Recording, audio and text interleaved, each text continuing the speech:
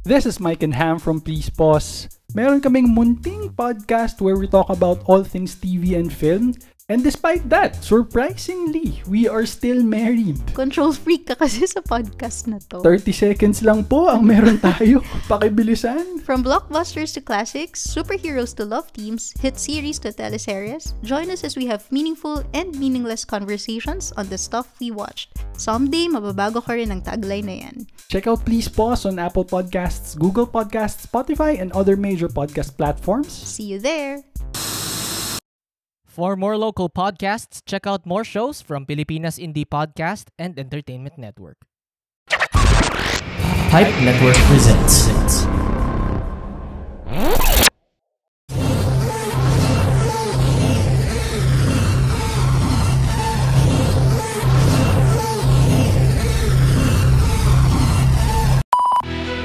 Welcome to your unfiltered Tagalog Wrestling Podcast. This is the LTG Show Podcast.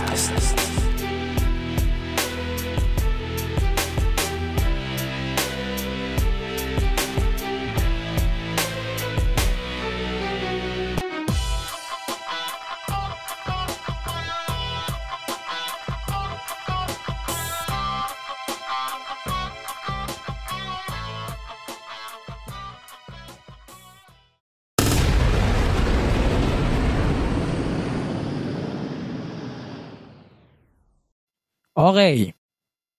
Welcome to your unfiltered Tagalog Wrestling Podcast. And this is the MTG Show Podcast, a wrestling podcast. Oh yes, so sa mga napapaisip kung bakit dalawa yung episode ko this week. Because number 1, ginawa na namin ni Derb ng Wrestling After Work ng review itong this year's Royal Rumble. Kung na-miss niyo yung episode na yon, andyan yung link sa description below. Pero para sa inyo, i-recap ko pa din yung mga nangyari on this year's Royal Rumble and perhaps yung review ko, yung ratings ko.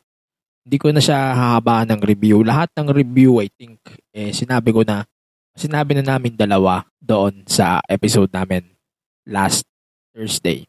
Doon sa bonus episode that we did last Thursday nga. And lahat ng sinabi namin is pawang facts lamang and also kung ano yung mga napanood namin for this year's Royal Rumble. So, bear with us. Okay, so before we start this week's episode, I want to say thank you for everyone who is supporting this podcast. So, meron na lang tayong 12 episodes before we bago tayo mga 100 eps. And habang lumalapit yung episode 100, maybe kaya natin makapaggawa at least 2 episodes a week. O habang lumalapit yung episode 100, siguro subukan natin mag 2 eps a week. At least mga isang buwan o 2 months, no? Hanggang maka-episode 100 tayo. Na. Ako kasi nagsusulat na ako plano for last 5 episodes or at least last 10 episodes before we go to 100. And sana makontak ko sila Carlo Pumintuan, si Stancy. Yun kasi ang isa sa mga sinusulat ko for the episode 100 countdown. Since ito ay 12 episodes na lang yun eh. Kailangan ko na din magbatak-batak. Ano? Hindi yung batak na addict. No? Sige. Before we start this episode, like what I said earlier on the episode 87 of the podcast, yes, open na ulit yung ating Patreon. Patreon.com/themtgshowpod. So, apparently, ang gagawin ko sa Patreon, starting Saturday sa SmackDown, subukan ko dun mag-review ng bara-bara. Hindi naman bara-bara, no? Siguro yung mga SmackDown eps, SmackDown, Raw, NXT, try my best. Tsaka, kung ano pa yung mapapanood ko. at least 1 day delay. No? Habang nandito pa ako, we're good.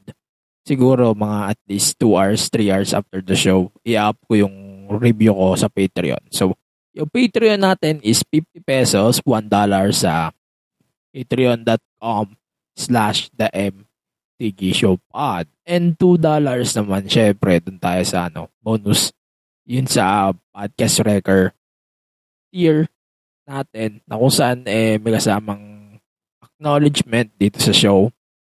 For now, yun lang muna ang perks. And then, pag nag-subscribe kayo sa Patreon, sasali ko kayo sa isang bagong Discord server. Gagawa ko ng isang Discord server na kung saan makapag-interactive tayo. We're going to talk about wrestling. And may moderator ako doon, syempre. May tagabantay ako doon. Siguro, i-figure out ko siya sa ibang araw habang rumorol pa yung mga stuff ko here in the podcast, di ba? So, yun lang muna. Yun lang muna ang pwede ko sabihin about the Patreon. Again, if you want to subscribe on Patreon, patreon.com/themtgshowpod. Alright, so let's start our podcast with some Shane McMahon news. So, earlier this week, nakakuha tayo ng news about Shane McMahon quitting WWE. And we're not sure kung ano ba ang cause. Siguro yung cause probably is his appearance and his role on this year's Royal Rumble. Plus, dagdag natin yung nangyari sa kanya the recent days. Of course, maraming nagalit kay Shane because of his appearance and on his role as a producer of this year's Royal Rumble, Men's Royal Rumble. Dagdag pa natin na according, ito na naman tayo sa sources kasi hindi ako sure. Ito I'm going to say this once. I'm not sure if the source on this one is true.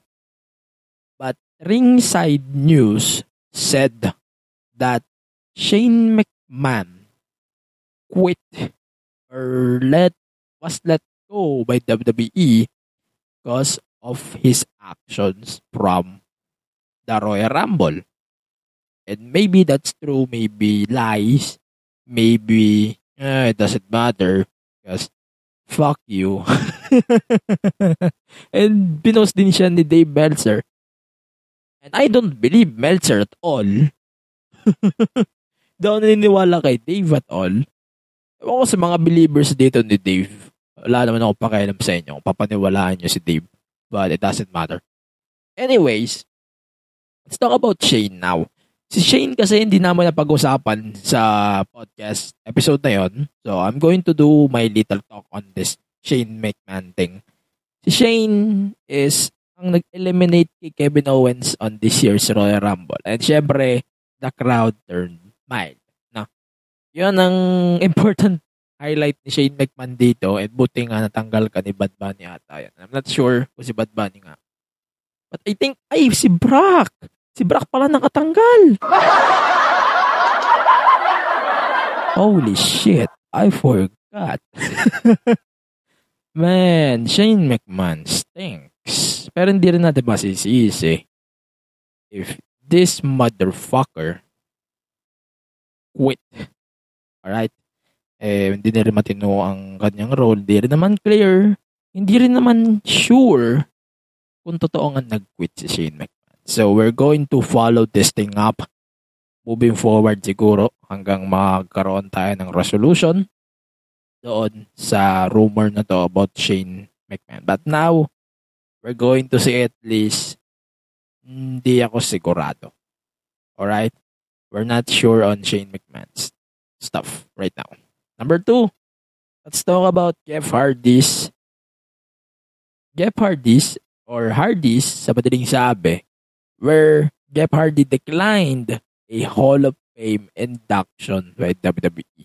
According sa kanilang Twitch stream within this week, and he said that he declined a Hall of Fame induction. Siguro, ito sa akin lang to. maybe ang dahilan dito, syempre, nirelease ako, so papawala mo na ako ng init ng ulo, o maybe, ayoko din muna magpakita sa public, sa WWE.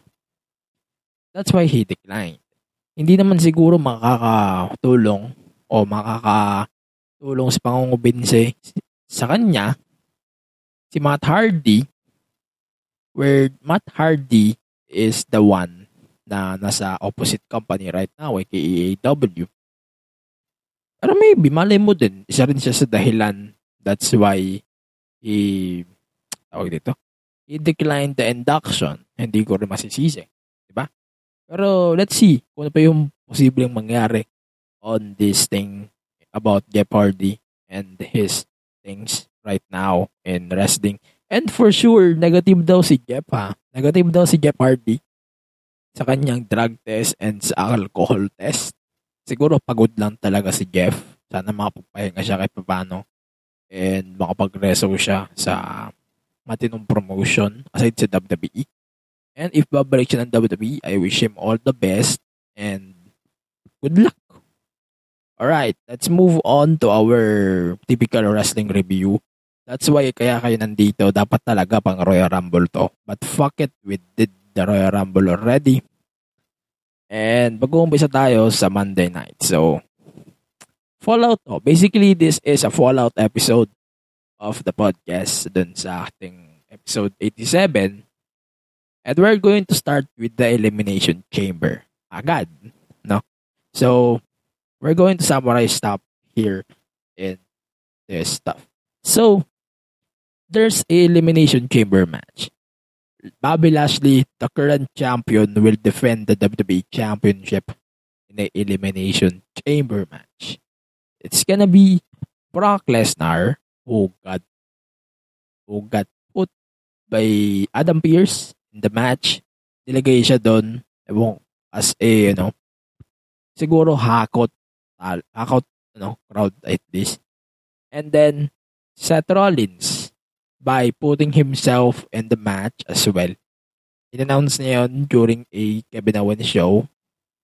And then, there's a qualifying matches. So, AJ Styles defeated Rey Mysterio in a fantastic match. Si Austin Theory defeated Kevin Owens in a good, astonishing match. And yung kay Riddle, he defeated Otis after ng scooter race, which is we're going to talk about in a bit. Yung scooter race is fine, alright?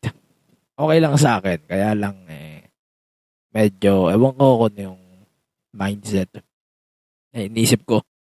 Lately kasi, di ba, nababawasan na ulit yung wrestling sa WWE. It's kinda makes me sad a little bit. Pero hindi rin natin masisisi because E stands for entertainment. And WWE is not only for wrestling fans, right? So that's why we're getting this stuff over and over again. Na, hindi rin natin sila masisisi. Okay. So, let's talk about the EC now. Kasi according doon, if Brock Lesnar wins the WWE Championship, ang possibility niyan for WrestleMania is a winner-take-all match between Brock Lesnar and Roman Reigns for the world title and the Universal title, which is isa sa mga iniiwasan ko. Pero ito kasi yung pinakamalaking possibility right now. Ito yung biggest possibility na nilook forward natin right now. But, at least, may mga backup yan. Syempre. The biggest backup plan for this story is if Riddle wins the EC match. According kasi sa dapat si Riddle ang mananalo ng Royal Rumble until the change. So that's why Brock won the Rumble and then baka si Riddle na lang ang manalo ng WWE Championship and he will challenged by Randy Orton. Diba? Dissolution niya ng RK Bro. Yun ang balita. Kasi kung mag-split ang RK Bro, dapat ang paglalabanan nila is WWE Championship. Diba? Yun ang balita. Yun ang kumakalat na balita. And yun ang biggest possibility if they're going to do that.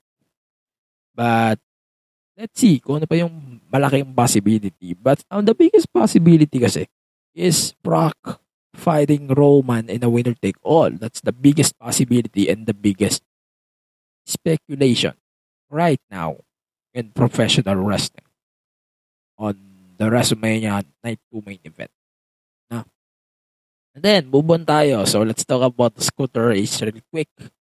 The scooter race is fine. Sabi ko nga kanina, sobrang tuwa ako kasi mas naig nga syempre yung entertainment stuff ito. Less wrestling.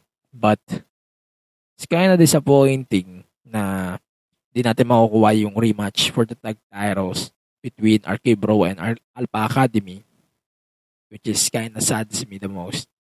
And, okay. Siguro, mag-look forward na lang ako. Pag natalo ulit ang RK Bro, possibility mag-heel turn si Randy dito.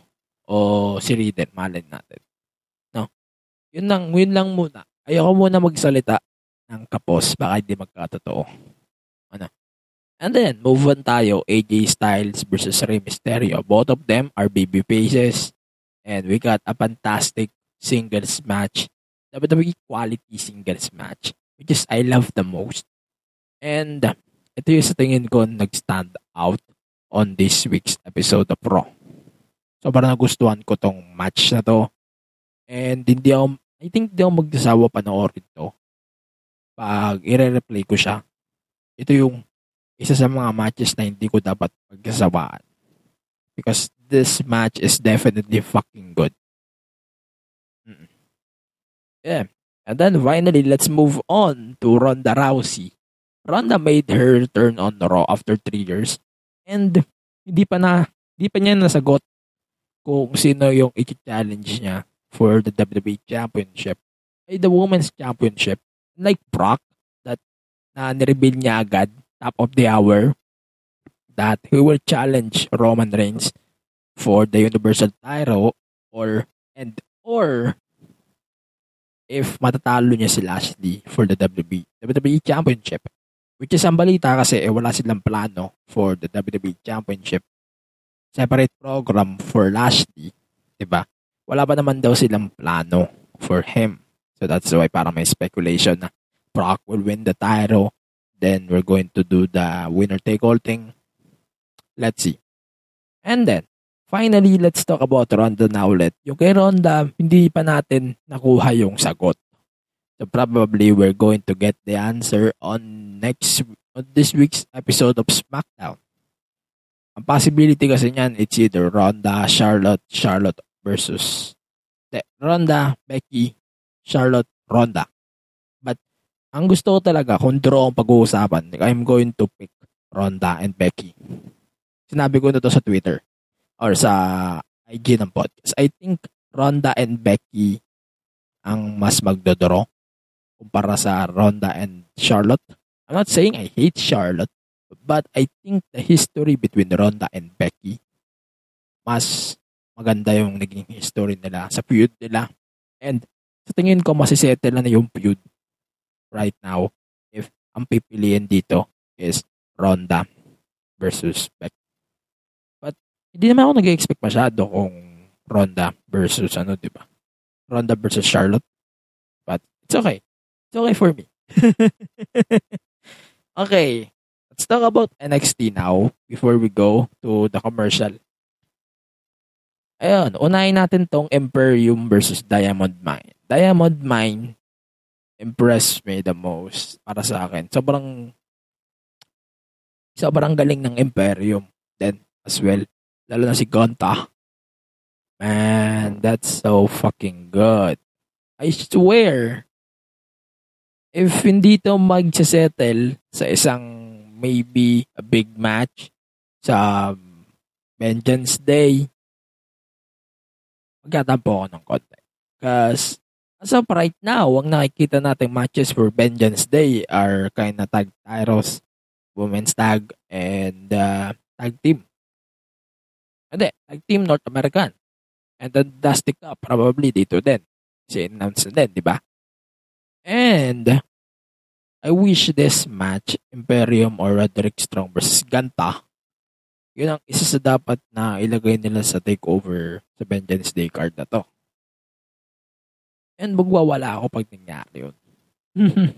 Meanwhile, speaking of pagwawala, lagay natin dito din yung kay Kaylee Ray and kay Mandy Rose na in-announce na din for next week's NXT on Sci-Fi. Oh yes, Sci-Fi kasi gagamitin sa Olympics yung USA Network from February 3, the US until February 19 or 20. Probably 20. Yes, 21 doon sa US. Gagamitin nila yung feeds ng USA Network. Kaya sagasa yung Raw and SmackDown sa programming. So that's why Sci-Fi muna ulit yung gagamitin na lang channels for Raw and NXT sa US. Don't worry sa mga nanonood dyan sa Sony 10.1, sa Sony 10.3, Sony 10.4, BT Sport, Top Go, Top Sports, One Sports. Ewan ko. Kung One Sports Plus, baka kasi sumabit yung SmackDown. Baka magkaroon din ng special programming sa SD. Sana maglabas sila ng matinong detalye about the SmackDown.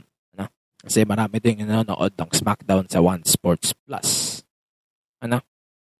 And then, let's move on na tayo. Layo-layo na tayo ng konti. Let's talk about Kaylee Ray and Mandy Rose. Apparently, ito ay nangyayari na for weeks. Itong mind games ni Kaylee Ray, which I love the most. And she really impressed me on her promos lately. Sobrang impressive talaga. And si Mandy naman, obviously, I love her character right now. Sobrang ganda ng pinapakita niya and toxic attraction. And naglo-look forward pa ako sa mga pwedeng gawin ng toxic sa NXT Women's Division. Especially, lumalaki na lalo yung division nila. And sana bigyan tayo ng matinutinong matches for Vengeance Day. And then, going to do a real quick review before we go to the commercial. It's Raquel Gonzalez and Cora Jade. That was a fantastic match. Ito, here's the thing. If you bubuk ng tama si Cora Jade, I swear, andito na sa atin ang successor ni AJ Lee. Ako nagsasabi. If ibubuk ng maayos tong si Cora Jade, nasa harap nyo na makikita nyo na kung sino yung matinong successor ni AJ Lee sa WWE. And that's for sure, guaranteed yun. Diba? And meanwhile, si Raquel, nakikita ko to few months from now, nasa Raw or SmackDown na to. And in-announce na din sa, ewan ko in-announce na officially, but nag-tease sila that they're going to join the Dusty Cup, the women's side of things. And, ayun, let's see. Sila yung naging favorite so far. And possible nga sila pa manalo. No? And then, finally, the main event, Braun Breaker, Tommaso Ciampa versus Legado del Fantasma. For me, hindi ako nadismaya dito. Sobrang walang tapon dito sa laban na to.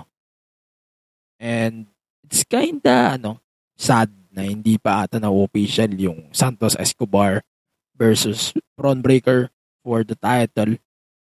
Parang binibigyan pa nila ng matinong build-up itong story nilang dalawa.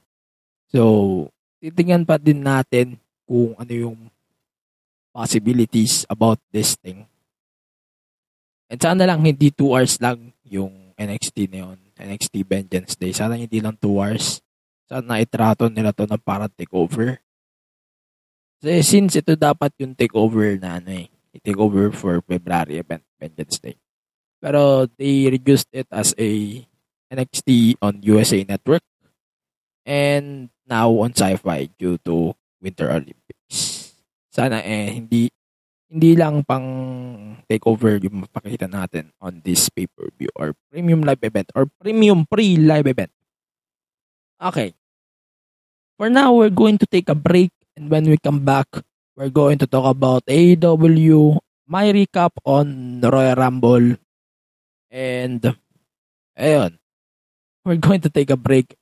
But for now, let's check our other podcast here on Pipe Network. It's gonna be a long break since isa lang ang commercial natin for this week.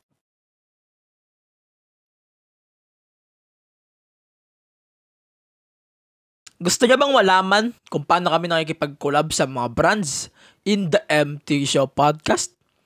We use Podmetrics, the easiest way to monetize your podcast. If meron kang podcast, sign up now at podmetrics.co and use my code DMTGShowPod to get full control on how you monetize your show regarding of its size. Again, sign up now at podmetrics.co and use my code DMTGShowPod. If you're an advertiser who wants to collab with us, head on over to advertiser.podmetrics.co and fill up the form. Again, Podmetrics, the easiest way to monetize your podcast.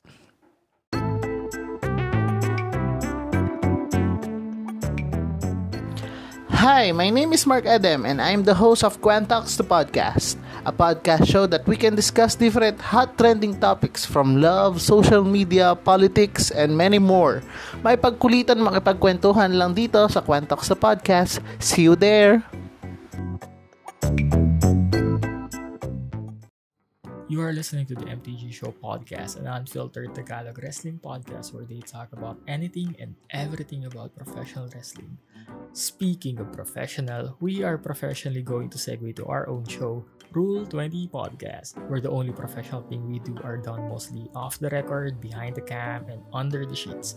Again, that's Rule 20, available wherever you are listening to this right now. And now back to the podcast. Okay, we're back. You are listening to the MTG Show podcast. We're back. And let's talk about AEW now. AEW, man. First thing, we need to talk about Cody versus Sammy. Kasi nirate to ni Dave Meltzer ng 5 stars. Man. It's kinda embarrassing yung kanyang system.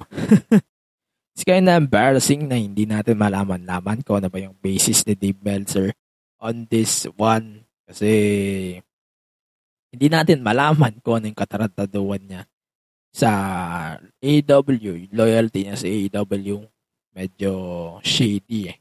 Diba? Medyo hindi siya kapani-paniwala. And yung mga ratings niya on AEW, hindi rin kapani-paniwala. No? And binigyan daw siya ng 5 stars.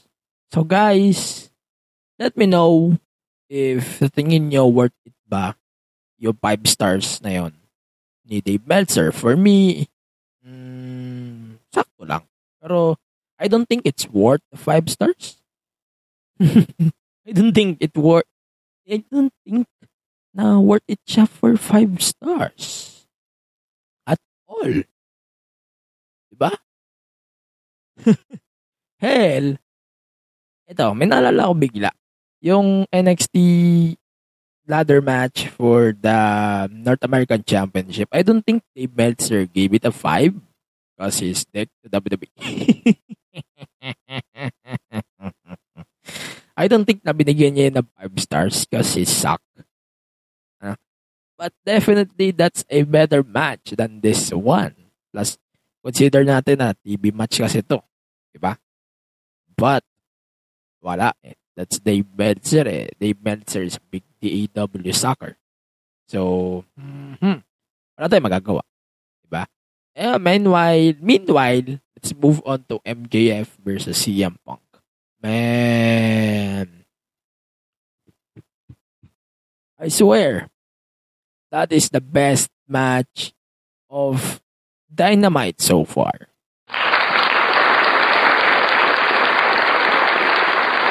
Holy shit. Man, dito ako napalakpak doon.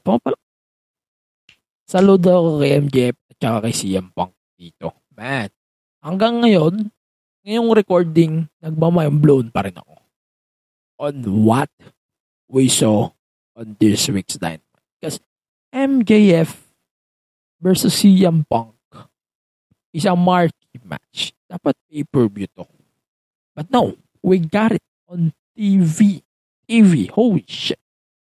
He said on TV. Because it's better on pay-per-view. But no, we got it live on TBS. And holy shit, we got a 40-minute war. Nakala mo, hindi 40 minutes. Kasi, di ba, may commercials yan. It's kinda sad kasi there's a lot of commercials for this week's Dynamite. And especially nilagay nyo dito yung Punk MJF. It's kinda sad na ganun yung nangyari. Pero, regardless, that's a pretty good match between Punk and MJF. If ikasama ko to sa ratings, sige, re-rate natin. Siguro I can give it a 4.5 over 5 because of its storytelling. I swear, it deserves a 5 pero hindi. Sobrang chippy pa yun nung ending para sa akin. Lang ang problema ko, sobrang chippy pa yun nung ending. And I wish lang na masundan o magkaroon pa ng isang marquee match where this time, umaasa na ako na magta-turn si Wardlow kay MJF. Yun din naman ang habol ng iba. That's why they're looking forward on this. Diba? But no, fuck you, not today. Okay, let's move on to Jon Moxley and Bryan Danielson. And singit na din natin dito yung kay Brian Kendrick story. And, yun. Let's talk about the original plan. So, si Brian Kendrick was released from his WWE contract on February 1. And then, in-announce agad-agad, na he will compete against Jon Moxley on Dynamite. Few hours later, in-announce ni Tony Khan, DK, na ipupull out si Brian Kendrick doon sa card due to his Holocaust, controversial thoughts on Holocaust, and iba pang controversy or conspiracy theories. Sobrang controversial kasi ng mga pinagsasabi nitong pukinginan to. And wala, mamaya natin na-explain yung mga follow-ups doon kay Brian Kendrick. But for now, let's talk about the Dynamite. The match, it's fine for me. Sakto 1 lang. It's not the best Jon Moxley match na pwede nyo makita. But I think nagtutuloy-tuloy yung story. So it kind of makes sense to me. Ayun, so speaking of story, let's talk about Bryan Danielson offering Jon Moxley a tag team. O mag-form daw sila ng tag team. Ayun. So, stable. Kasi hindi lang stable daw. Kasi sinabi ni DB, Bryan Danielson, earlier, na ino-consider o ino-offeran niya si Jon Moxley na gumawa sila ng stable o mag-tag set sila ng tag team. O mag-form sila ng tag team or stable. And hindi sumagot si Mox dito. Parang i-consider niya pa lang muna. Pag nag-decline dito si Mox, for sure, we're going to get a match. Wala rin naman tayo nakuha ang answer for now. And madami pa name drops eh. It's Daniel Garcia, si Wheeler Yuta, tsaka si Lee Moriarty. I think those punks can ride their asses. I don't think na hindi nila kakayanin yung 3, yung 4, no? And sana lang matuloy niya. Sana mag-guess si Mox. And let's see kung ano yung pwede nilang gawin o yung mga pwede nilang magawa. Pwede nilang magawa during that run. No? It's gonna be good for sure. And finally, let's talk about a peace break. Himala, pinag-usapan natin to. So let's talk about Paige Van Sant making her return on AEW, beating up Brandy Rhodes. You deserve it, bitch. Wait, kailangan ba natin pag-usapan to? So I don't think we deserve to talk about this. We don't think we deserve to talk about this. Because it sucks. Cody suck. Brandy suck. And definitely, I'm not going to waste my time on this shit. Right?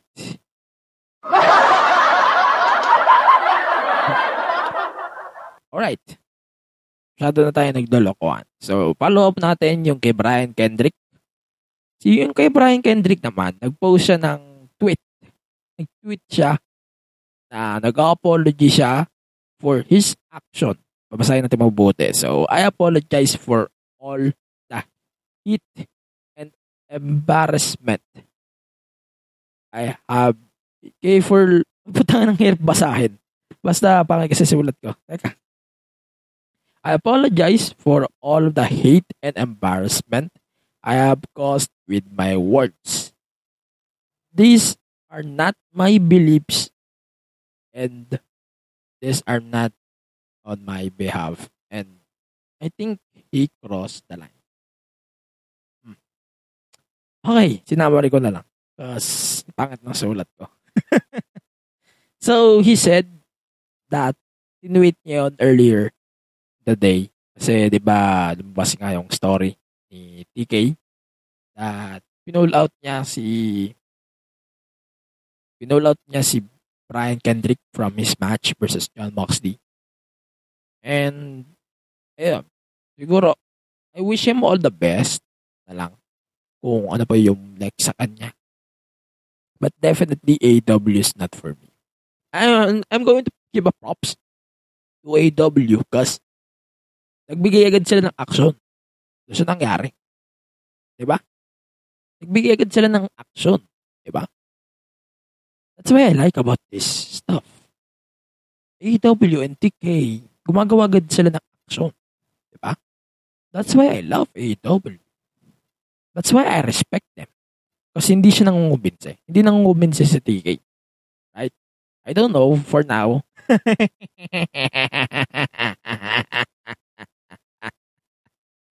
Okay. Okay, we're going to do a recap for this year's Royal Rumble. Siguro, konting recap lang. So, we got Roman Reigns versus Seth Rollins match. And it's kind of a good match for me. Parang ito yung kailangan kong i-look forward sana for WrestleMania or EC. Kaso wala. There's a major changes that we got because of Brock Lesnar's win. Alright? And then the Women's Royal Rumble. It's kinda, I know that's a predictable winner. It's Ronda. But the returns, some spots like yung kay Nikki ASH, especially Impact Champion Mickey James appearance on this year's Royal Rumble, sobrang memorable nun for me. I swear. And then the Raw Women's title, kung gaano kay laban, gaano din kay yung rating ko on that. The WWE Championship, I think, nag-interconnect talaga to, yung WWE Championship, the Universal title match, and then the Men's Rumble. So, it makes sense that Brock won the Rumble. No? Ayan, so WWE Championship, Roman Reigns and Paul Heyman screwed Brock Lesnar for the title. And sana nga mangyari. Ulit. Hindi, actually mangyayari na talaga since na-official na. Yung Brock versus Reigns at Mania. Unless mananalo ulit si Brock kay Lashley and wins his championship back. And then the mixed tag match, it's okay. Not bad. But makes sense for me para makapag-move on din si Edge. And I think Beth Phoenix din as well. Sana makakuha tayo ng matinong-tinong program kay Edge for this year's Mania. And then finally, the Men's Rumble, like what I said dun sa review, sobrang nag-interconnect talaga yung tatlong matches na to sa card. So it's basically a Brock Lesnar Royal Rumble redemption match. And I'm not mad at it. Conclusion, guys, yung mga naiiyak-iyak dyan about this year's Royal Rumble, kaya ma-upset. Lahat ng plots, kitang-kita na eh. Lahat ng plots, lahat ng stories for this year's Rumble, kitang-kita na eh. Nandun na yung butas. Di ba? Lahat ng butas andun na. Lahat ng stories nilapag nila noong day 1. There's the execution ngayong Royal Rumble. So, kung hindi pa kayo nakaisip na, ito pala yung mangyayari. Eh, di Pacquiao. Diba? Diyos ko. Itong mga klase para kay mga bata mag-isip. Okay, rate natin ulit yung itong Royal Rumble Premium Live Event. So, Rollins and Reigns, 4 out of 5. The Women's Rumble, 4 to 5 as well. The Raw Women's Title, 3. The WWE Championship, 4. The Mixed Tag is 3. The Men's Rumble is 4. Man. Personal thought, my match of the week is obviously Roman versus Seth. Royal Rumble Edition. It's obviously Roman. Now, and kailangan natin mag-pick. Okay, mag-picks na rin tayo since extra na to. So, picks of the week. Yung ating picks of the week from last week. So, it's Ronda Rousey for the women, Brock for the men, and the match of the week is Sammy Guevara versus Cody Rhodes for the TNT Championship doon sa Beach Break. And yung Royal Rumble Edition naman, in-announce namin to doon sa episode. So, it's Brock, Ronda, and the Rollins and Reigns match. Ako nagsabi nito. Ako nag-pick nito. No? I think pinik din to ni Derb, but di ko natanda. Okay.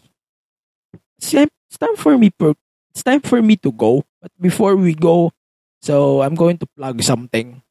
Some things na kailangan natin i-plug for the podcast. So, Lazada, syempre, Lazada link is still up in the description below. If you want to support the podcast by your shopping on Lazada, podlink.co/6gs. Again, that's podlink.co/6gs. Shopee, katatapos lang yung sale nila. I think magkakaroon pa ng payday sale on 15. So, if you want to support the podcast as well on Shopee, please use my link, podlink.co/bhx. Again, that's podlink.co/bhx. Again, also on NordVPN, si Nord kasi nagpapapromo right now, 2 years plus 1 month for only $89. And check nyo yung link doon sa link 3 ko or itong podlink.co/bwn to avail that deal 2 years and 1 month for only $89. And finally, our Patreon is now open once again. That's patreon.com/themtjshowpod. As low as $1 as a support to the podcast. No? Parang support offering ko to. Parang peace offering sa akin. Parang offeran nyo naman ako just for the support of this podcast. Alright? It's time for me to go now. Ayun, so follow the podcast on all of the social media platforms, Facebook, Twitter, Instagram, Twitch, and on TikTok at the MTG Show Pod. You can follow and support the podcast on those platforms, and don't forget to rate the podcast 5 stars on Spotify and Apple Podcasts. Also, you can listen on this episode every Fridays, and yung episode namin kahapon ni Derb na available na on your favorite podcast platforms and on the podcast app, which is our Royal Rumble review. I want to give a shout out to Derb. Thank you very much for that episode, man. I really appreciated your help, man. It's always good to be back. No? And syempre, pag may guest, iba talaga yung atmosphere ng episodes na para sa akin. And of course, Pipe Network.co for more Pipe Network shows. And then, you can support the podcast network by supporting us. Lahat kami sa Pipe Network by following us on Facebook, Twitter, Instagram, Twitch, and on TikTok at Pipe Network. And you can listen to my latest Pipe Network related episode, yung Sa Tao Ba To, the podcast, and the companion show. Sumali ako doon, but nagkalat lang ako doon para pakinggan nyo pa din the Tao Ba To Podcast is available on your favorite podcast platforms. And for me, follow my personal social media platforms at AG Penera on Twitter and Instagram. Okay, it's time for me to go na talaga. I want to give a shout out talaga kay Derb, man. Thank you very much for last recently episode natin. That was a blast. And yun, man. Thank you very much. See you on the next episode. Stay safe, stay reso, vaccine yourselves up. Sana kung may booster kayo, do it. Kasi ako hindi pa, papabooster pa lang ako. And on May 2022, please vote. And double mask up, register to packet. Please vote on May 2022 for the right people. Kung sino may deserve ng boto nyo, please give it. Huwag kayong bumoto sa Magna. Kung ano yung iniisip nyo, sana ayusin nyo buhay nyo. Yung mga iboboto nyo, sana ayusin nyo. Ayusin nyo, please. Fix yourselves. Umayos kayo. Yun lang masasabi ko. For now, on behalf of everyone, I want to give a shout out for everyone who is supporting this podcast. Thank you. Stay safe. Stay raso. See you on the next episode of the podcast. Peace. Did you know that podcasts are the new radio? You can listen to your favorite shows anytime, anywhere, on demand. Visit the Pilipinas Indie Podcast and Entertainment Network at pipenetwork.co to see our list of shows. And like us on Facebook to get updates on our latest episodes, events, promos, and freebies. The Pipe Network, taking podcasting to the next level.